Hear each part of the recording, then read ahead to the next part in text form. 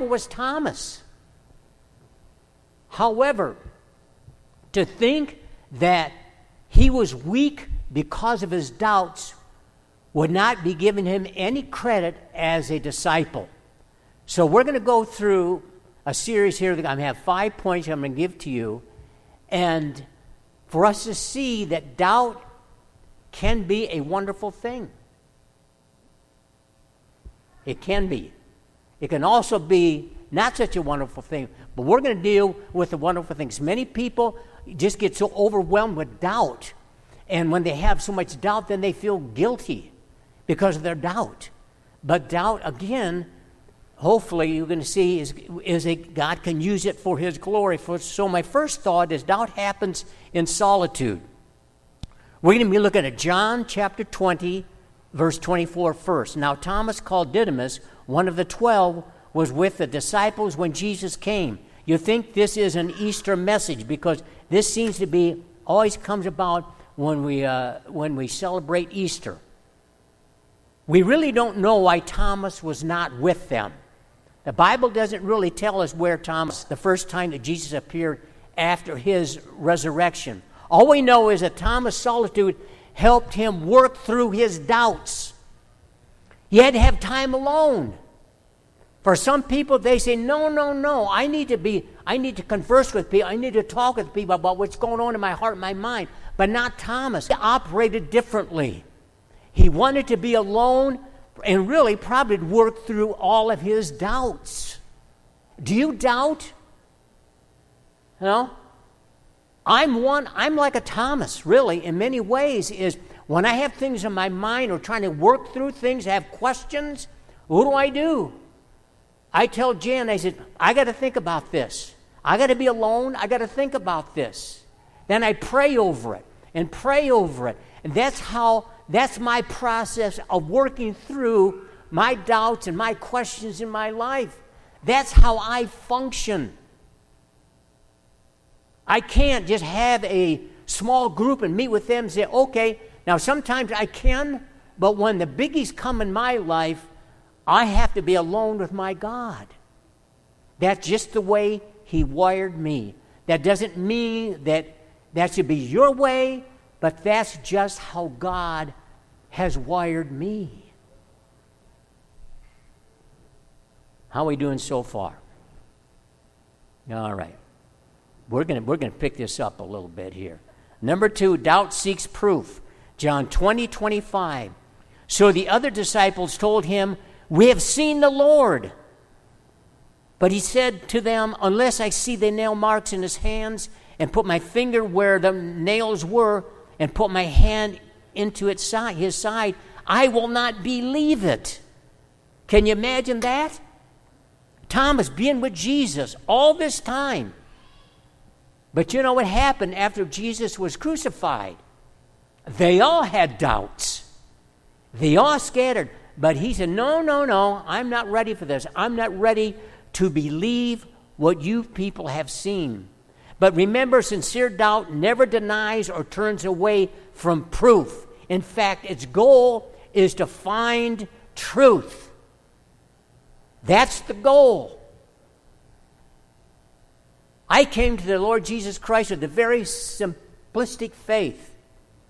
You know, Jesus loves me. I had a conversion, and I was in Christ.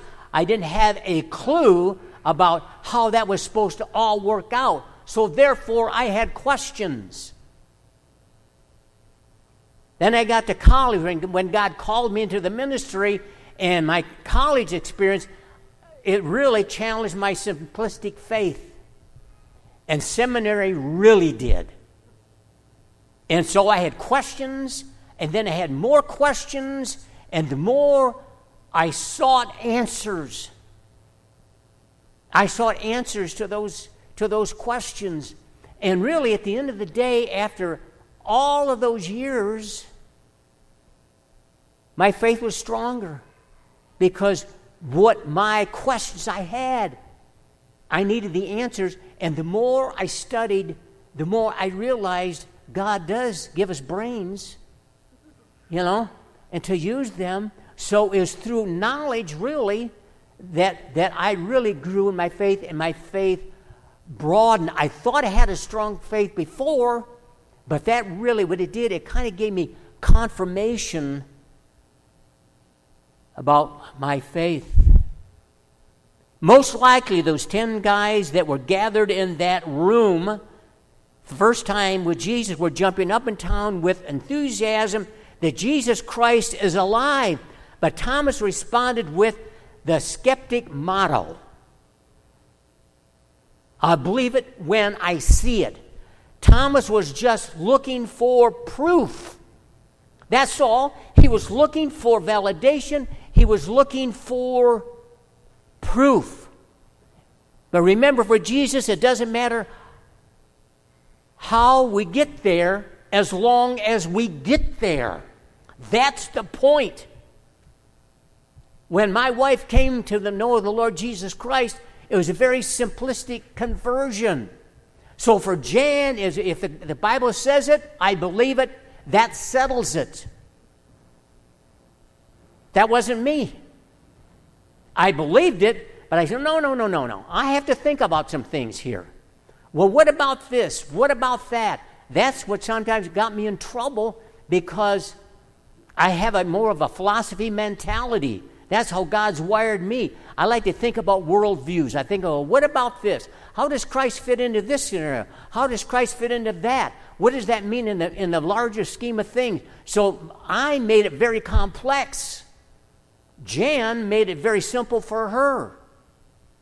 And for some of you, that's the way it is. It's very simple. Your faith is very simple. And it's just, there's nothing wrong with that. For others, we might want to think about it a little bit and wrestle through some of the issues. But that's what it's all about. But we need proof. We still need, it's interesting. We come to know the Lord Jesus Christ as our Lord and Savior. And far too many people, then they put their brains to rest. God has given us a brain to think and grow in our faith as well. So don't discard education. I did that for a while. I realized, no, after all these years, it's a good thing. Judson College was really helped me, really launched me into really critical thinking about my faith that helped me in my path to be who I am today. Do I make mistakes? The more I know, the more I realize I don't know about the faith. But I do know this, that Jesus is faithful, He's loving, He's kind, He's all those things in the Bible, and Thomas really discovered that. Number 3, doubt can draw us closer to Christ, John 20:26. A week later, His disciples were in the house again, and Thomas was with them. Though the doors were locked, Jesus came and stood among them and said, "Peace be with you." Can you imagine that? He just said, "Peace be with you." Thomas walked into a room filled with celebration and joy. But understand something here. Thomas had doubts, but he was not a radical disbeliever. He believed. He was just trying to work through his doubts. And that's so important for us to see. So his doubt caused him to stay and check out the facts. He wanted the facts. Friends, Jesus comes to us, and his greeting is the same as it was with the disciples. He says, "Peace be with you." Peace be with you. Jesus offered them peace. Thomas and the others, he offered them peace. "My peace be with you." He offers us peace every day as a gift through the power of the Holy Spirit. Through the power of Jesus' presence, He offers us a gift. It's yours. Unwrap it. It's yours. The peace of His presence. If you don't have peace in your life, you're missing Christ. I don't mean that in a negative way, but Jesus will always give you peace. Isn't that true? I'm trying to find Maria too. There she is, Maria. Okay. In Maria's ministry, I can only go by my training with Theophostic.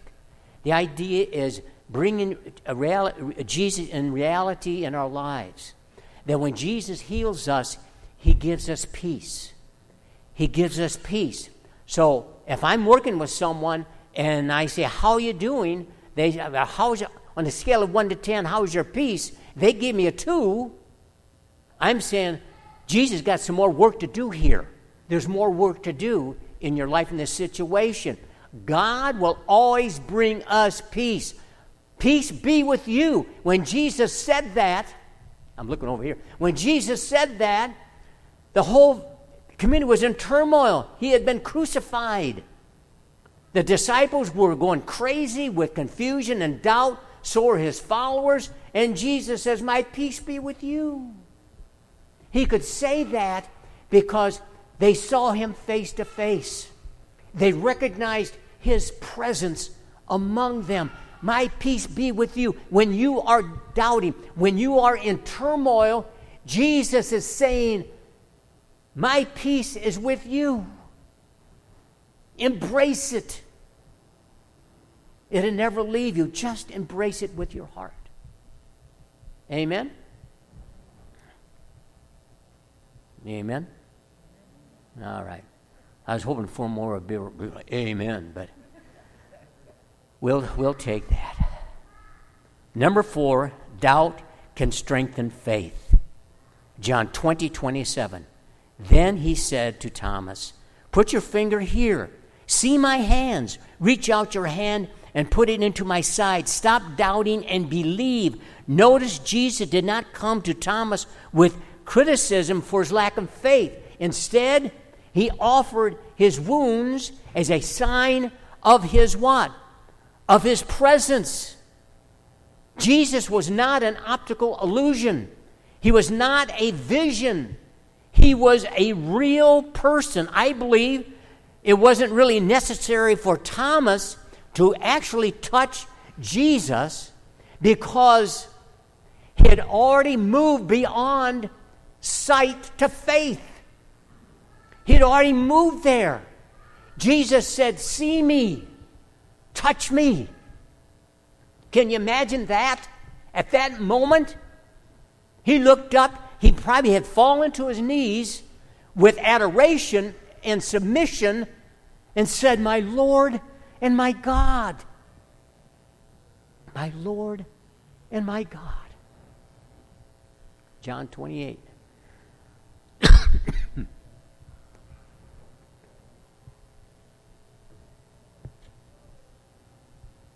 The next time that you feel and you doubt and you question Jesus' presence in your life, the next time you might be thinking, God, are you really real in my life?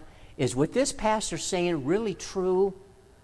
Can you really make a difference in my life? My life's a mess. I'm going through all sorts of problems and concerns. I just don't know.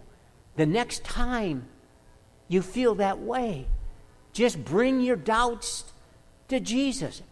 Ask him, and he will answer you. He really will. I'm not the answer man. Jesus is the answer man. Jesus will he'll take all your doubts. He'll answer them if you just give him a chance. No matter what it is, just give him a chance, and he will respond and minister to you. Amen?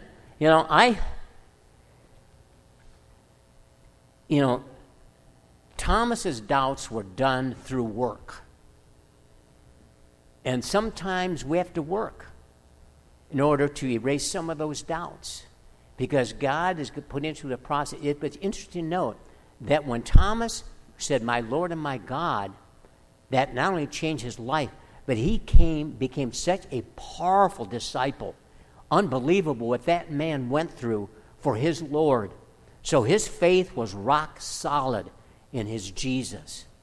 And in closing, and I'm going to have, in the sound people back there, Jali, could you guys play something really kind of soft for me? And And I'm going to spend some time here because I really feel God has called me to do this on your behalf. Number 5, doubt can put faith in perspective. Doubt can put faith in perspective. John 20:28. Jesus said to him, "My Lord and God." For me, these verses are so powerful and transforming and moving. My Lord and my God.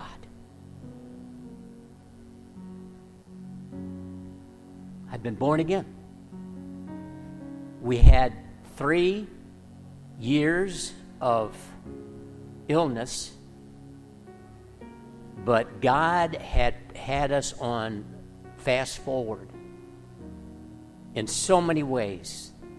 It was an unbelievable time. Sometimes I say, God, I'd love to recapture those 3 years, because we were absolutely, we experienced one miracle after another in so many ways. We experienced His presence in profound ways, and we were just like hanging on because we didn't have a clue of what God was doing. All we knew was He was doing things in a miraculous fashion. So when my daughter died, we had received from loving friends and family wonderful reaction. Some of the common things people would say to us would be like, well, God's will is done here. Or, God allows suffering. We're born to die, etc. Now, in all honesty, their intentions were good, but sometimes you just wanted to walk away. I felt sometimes that they were just platitudes and just words that were saying, when they said God's will be done, that's when the eye rolls come. I really don't need to hear that. That's not what I want. That's not what I need. And sometimes in my own being, I'll just cry that out. Or when somebody would say to me, don't grieve, I wanted to say, how dare you? How dare you?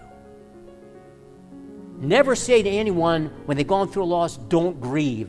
That is wrong in every stretch of the imagination. That is wrong, wrong, wrong.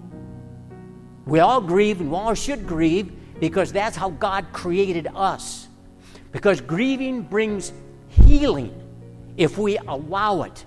So here I am, and with friends, it was wonderful. Not always bad. Some of the sayings were kind of, but we had so much support. That was a good thing.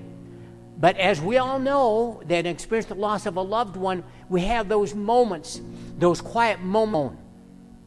You don't have the strength and encouragement of a loved one or a friend. Suddenly, God has you, and it's one-on-one. You're with God. And I believe that is so important, because that's the way God wants it. He doesn't want us just to grow or on the coattails of someone else. We have to find our time with God to work through things with Him and God alone. Things that only He can do alone in us.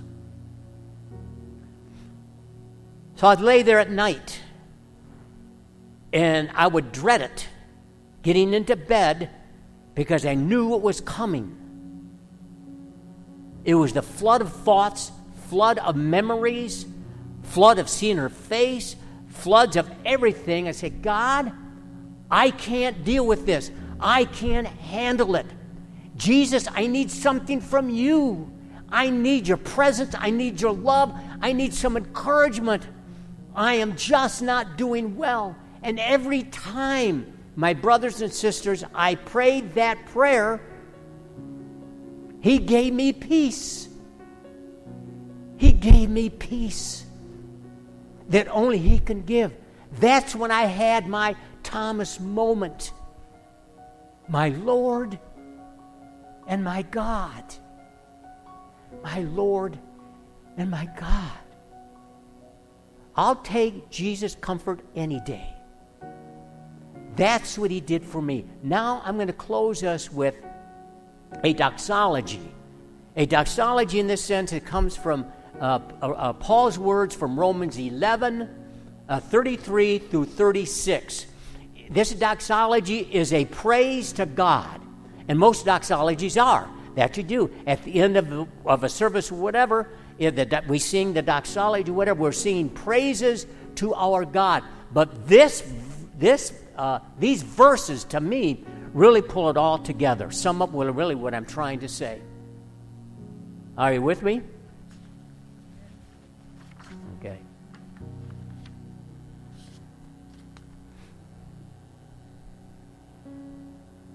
Verse 33. Oh, the depth of the riches of the wisdom and knowledge of God. How unsearchable his judgments and his paths beyond tracing out. Who has known the mind of the Lord, or who has been his counselor? Who has ever given to God that God should repay him? For from him and through him and to him all things are all things. To him be the glory forever. Amen and amen. Paul reminds us that God offers something greater than ourselves, something greater than our doubts, greater than all of our abilities, greater than what this world can offer. And he offers himself. He offers his wisdom and his knowledge.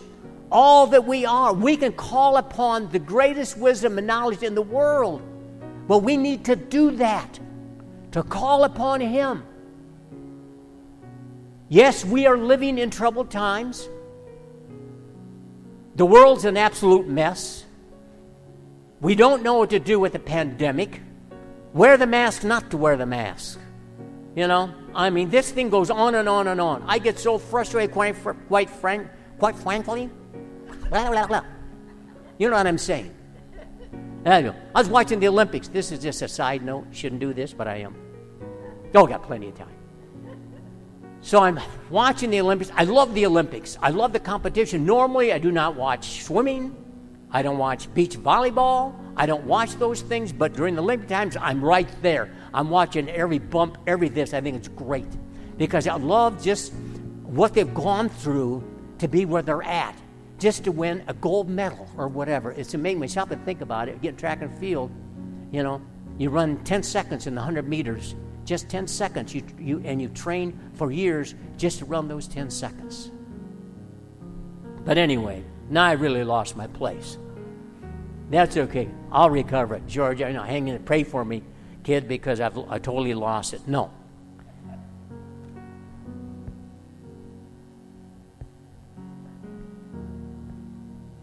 But whatever you're going through, whatever it is,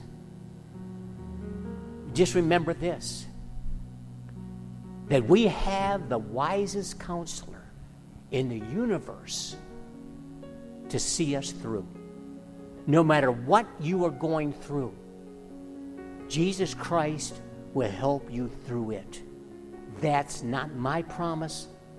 That's his promise.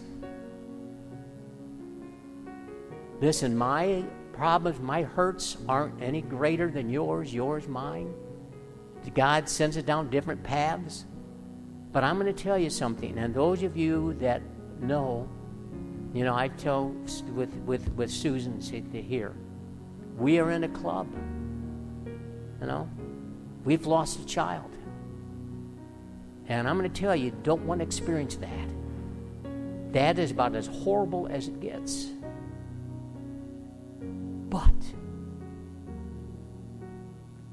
we overcome through Christ. Through it all, he gives us peace. My brother's lost his mother. Less than a year. That hurts. I don't care if your mom is 75 or 85. It does not matter. When your mom and your dad, a husband, wife, cousin, whatever. It hurts. It hurts. But that's when we can call upon Christ. That's what He wants from us. To find that strength in His presence. Then we can do anything and all things. Now, I want you to look at verse 36 here again. Verse 36. And to me, this really, Paul sums up all that I'm trying to say today.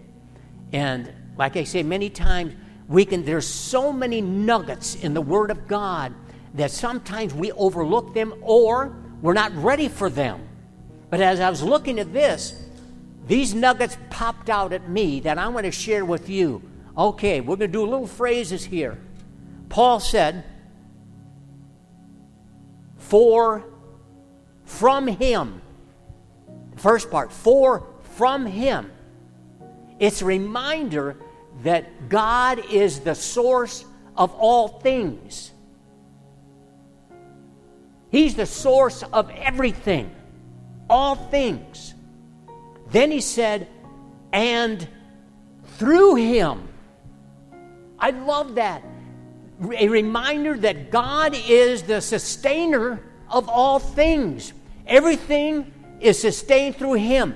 God is in control. When things seem to be out of control, God is in control. Amen? He's there. And then he said, and to Him. A reminder that God is what? He's the central focus of the universe. He's the central focus of our lives. And in love, he kind of puts in there all things. Catch that? All things. You know what that means to me? It's a reminder that God is to be glorified in all aspects of His creation. That's it.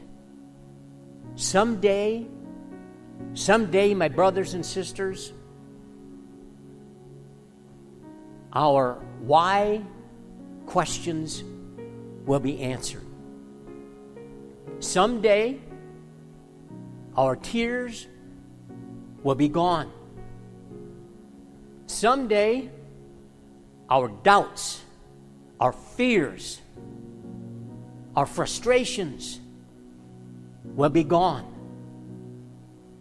But in the meantime, like Thomas, we can also reach out to Jesus.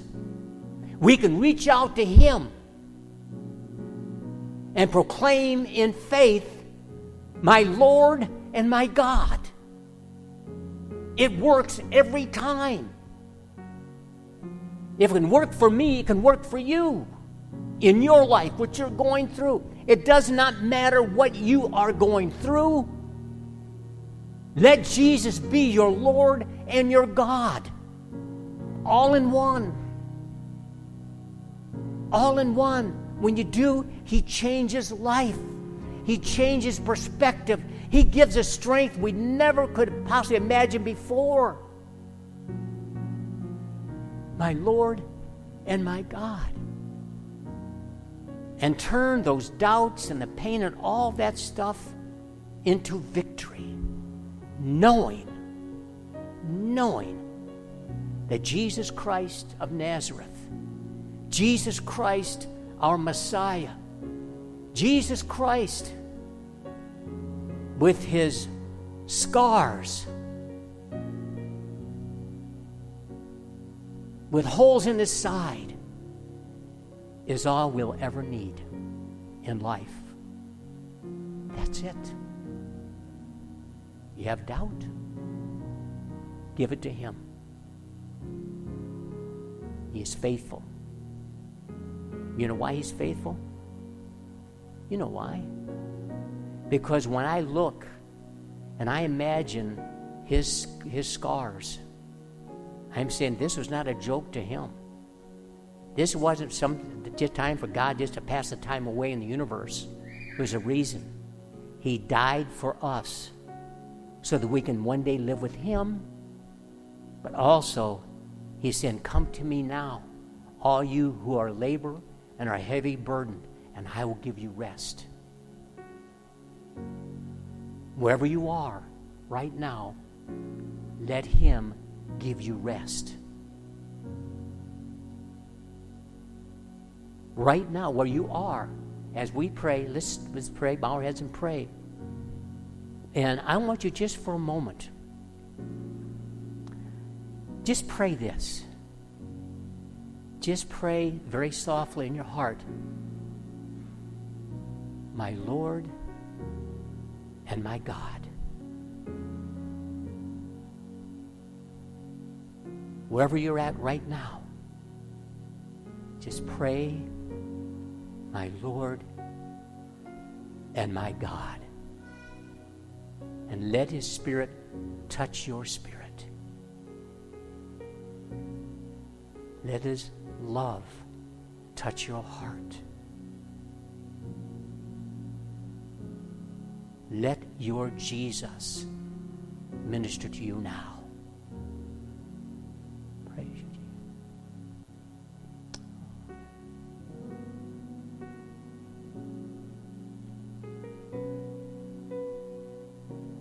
Praise you, Lord.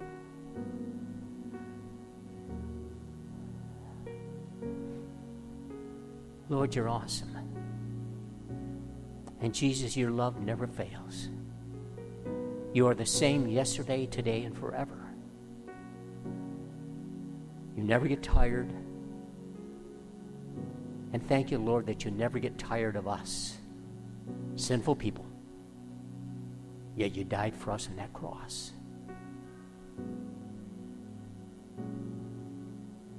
Well, Father, I pray for my brothers and sisters here today that this will be their moment with you. This will be their quiet time in their hurts, in their confusion, in their fears, whatever it is that they're dealing with, Lord, that they will feel your peace, feel your love, feel your strength, knowing that all is not lost, for you're alive, and you heal, and you comfort, no matter what it is. And for that, we are eternally grateful. In Jesus' name, amen and amen.